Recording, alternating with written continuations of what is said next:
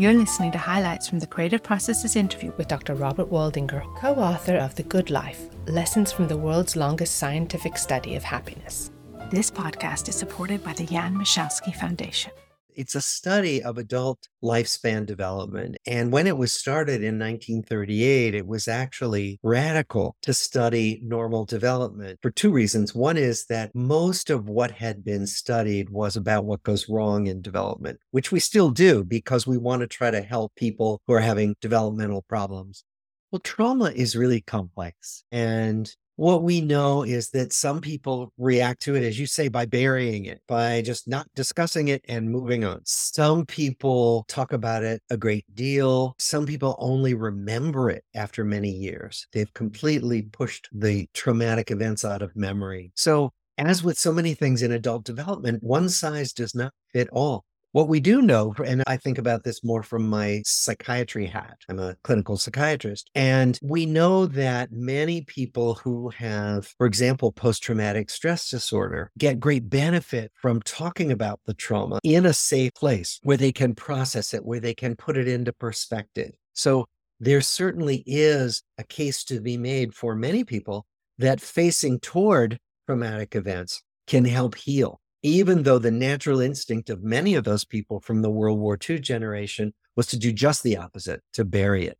You don't overcome it ever completely. We're all the product of all of our experiences. So it's really a matter of finding paths, finding ways to make things better rather than making past experiences disappear, right? Past traumas don't ever go away. And in some ways, we know that past traumas can be a source of growth and strength. So it's really a question of how do we help people? So all the people who are being traumatized now in the many wars going on around the world, I mean, this is such a terrible legacy in terms of how much damage is being done and how much healing would need to be done to put people on track for reasonable lives. And it's one of the reasons why trauma is so devastating for children, because it gives children the sense that the world isn't safe, people can't be relied on, and they carry that with them all the way into adulthood. So there's no simple answer. And what we really want to do is minimize trauma as much as we can around the world. And that's where everything that's going on now is heartbreaking when we think about how many people in the world, children and adults, are being indelibly scarred by what's happening to them. There are some people who thrive and can find happiness even in terrible situations. Other people find life to be miserable and feel themselves to be victims, even in situations that many of us would see as privileged. So there's a huge spectrum in terms of the perspective one has on your own life and your own circumstances. And it just means that there's tremendous variation in the effects of trauma. There's tremendous variation in the effects of healthy developmental circumstances. Some people develop in wonderful situations and they still have terrible lives. They become drug addicted. They become criminals. There's so much variation in the life paths that we take because the influences on us, both biological and social, are so great and so varied. That's what studying all these lives teaches us.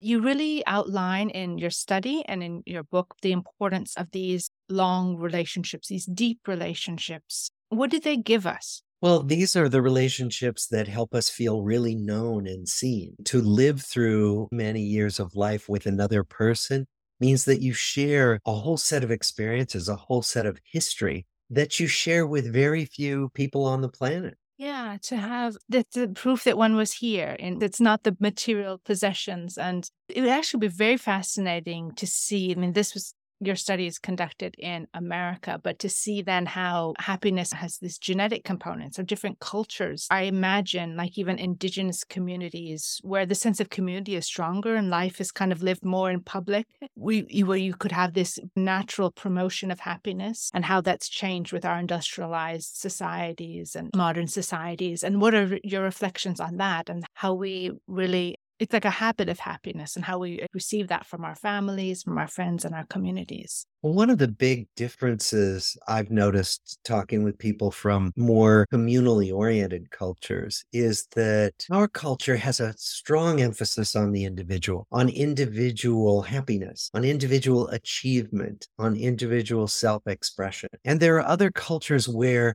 the community, the family, and the neighborhood where you live are paramount, and the well-being of others is the first thing you think about. The most exemplary instance of that is in Bhutan. I visited Bhutan, where they can't even propose a law for the legislature to consider in Bhutan unless they have a full section describing the effect on the community of any given law, the effect on the well-being of the whole population. So nothing is about the individual. It's all about the collective. And they will say to us quite clearly, your generation messed everything up. And now we're left with the devastating consequences. Yeah, they're angry. It's very difficult. How do you get human beings to invest in something that pays off 20 years down the road or 50 years down the road? And that's the difficulty. It's not clear that we as humans are capable of really tackling a problem that requires so much long-term thinking.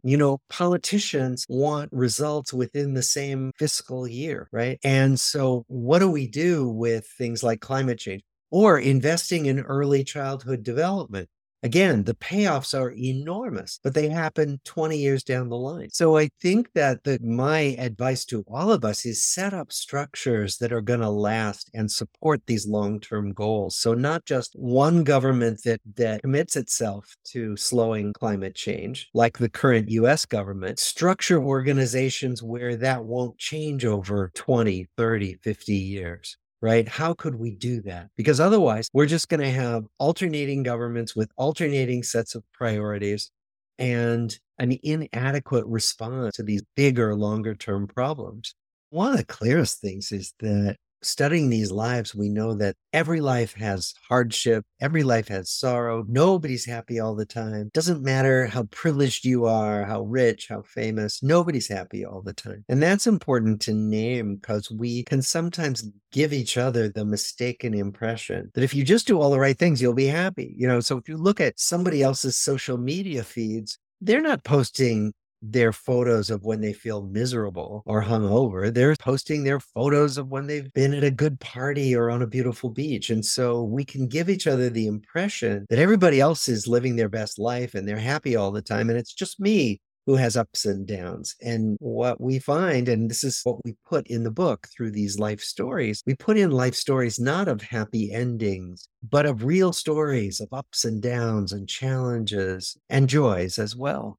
Every study that follows people over time has to deal with that interesting issue of the historical cohort effect. So our original participants were children during the Great Depression and the Harvard undergraduate group served in World War II. And all of these were important shapers of life that are different from the big global events shaping the people growing up now. And so we always have to take that into account when we study any group. What are the influences that are very particular to that historical period? And what are influences and developmental processes that are common to all of us, no matter when we grow up?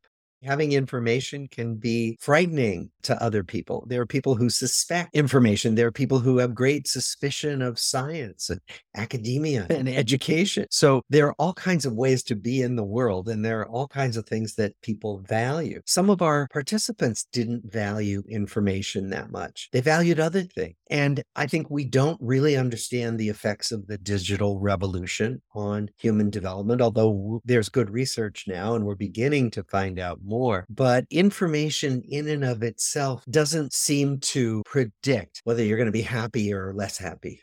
Certainly, the natural world has wonderful benefits. First of all, we are part of the natural world. We often think of ourselves as not being, as being in the world, as opposed to being the world. I'm just what the world is doing right here, right now in this little corner. I'm not separate from the world. And it's that thinking about us as humans as being separate from the world that's gotten us into so much trouble. So yes, absolutely. being in nature often reminds us, oh my gosh, I'm part of this enormous, magnificent whole. And that can inspire more activity to save the planet. But in addition, I'm a Zen practitioner, and you can appreciate what's here right now, including in a concrete jungle. You can find amazing things to discover in a concrete sidewalk if you just stop and look. So there are a lot of ways that we can take ourselves off of automatic pilot, which we're on a lot of the time, or mind, and really come into presence. Certainly in nature, it's wonderfully beneficial, but even when we're not out in a beautiful setting, we can do that. We hope you've enjoyed listening to these highlights. To listen to the latest episodes or learn more about participating in exhibitions or interviews, click on subscribe. Thank you for listening.